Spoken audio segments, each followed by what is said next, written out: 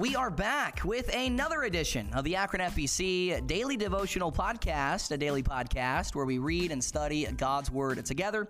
Happy Wednesday to all of you listeners out there. I pray that your Wednesday is going fantastic. Thank you so much for making us a part of your day today. And let's get into our study today. We are in a study entitled A Summer's Journey, a biblical journey through the essentials of the Christian faith. And we are dealing with lesson number 2 now, the second topic that we are dealing with in this series. And the topic is knowing God. So that being said, let's get into our episode now.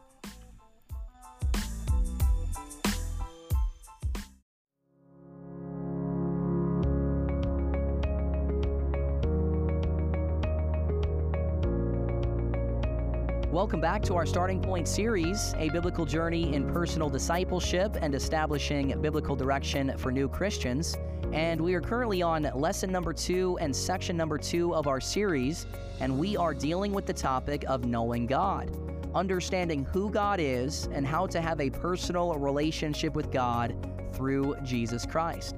And the point of emphasis that I want to deal with today is the fact that God has revealed himself to us. And I think that's really cool if you think about it. You see, God does not expect us to just figure out for ourselves who he is. No, he has specifically revealed himself to us. And he's done so in many different ways. And we're going to look at those ways today. Notice with me just a few ways God has made himself known to mankind. The first way is this: God has actually revealed himself through creation. All we have to do is look around us to see evidence of an all-powerful God, to see evidence of a creator. Psalm 19 and verse number 1, the Bible says, "The heavens declare the glory of God, and the firmament showeth his handiwork." Literal creation points to a creator. And if you go back to Genesis chapter 1, that's what we see. The first verse in the Bible says, "In the beginning, God created the heaven and the earth." So God reveals himself through creation. That's number 1. But then number 2, we also find out that God has revealed himself throughout history. There were actually 2 times in world history when the entire world knew the revealed truth of who God is. We see that with the Garden of Eden in Genesis chapter 2, and back in Noah's day in Genesis chapter number 7. Now one day we can be confident that everybody will know the truth of God.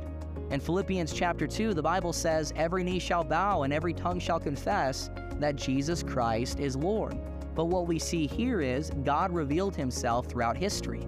So God revealed himself throughout history, God revealed himself throughout creation, and then number 3, we also find out God has revealed himself through the human conscience.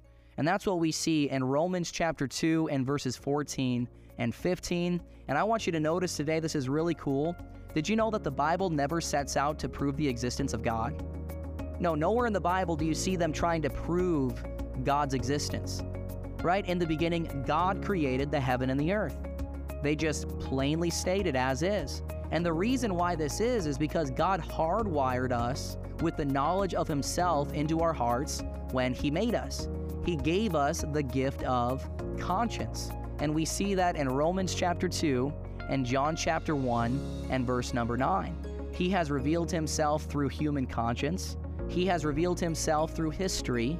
He has revealed himself through creation. And then number 4, he has revealed himself through the scriptures. And that's really cool. We can understand the attributes of God, and we can understand just who God is when we look at the Word of God. We see a general revelation of God when we look at nature, but we see a specific revelation of God when we look at the Bible. He has revealed himself through the scriptures, and that's number 4.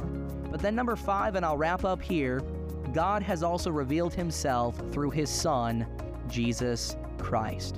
You see, Jesus Christ came as God in the flesh to reveal to us who God is.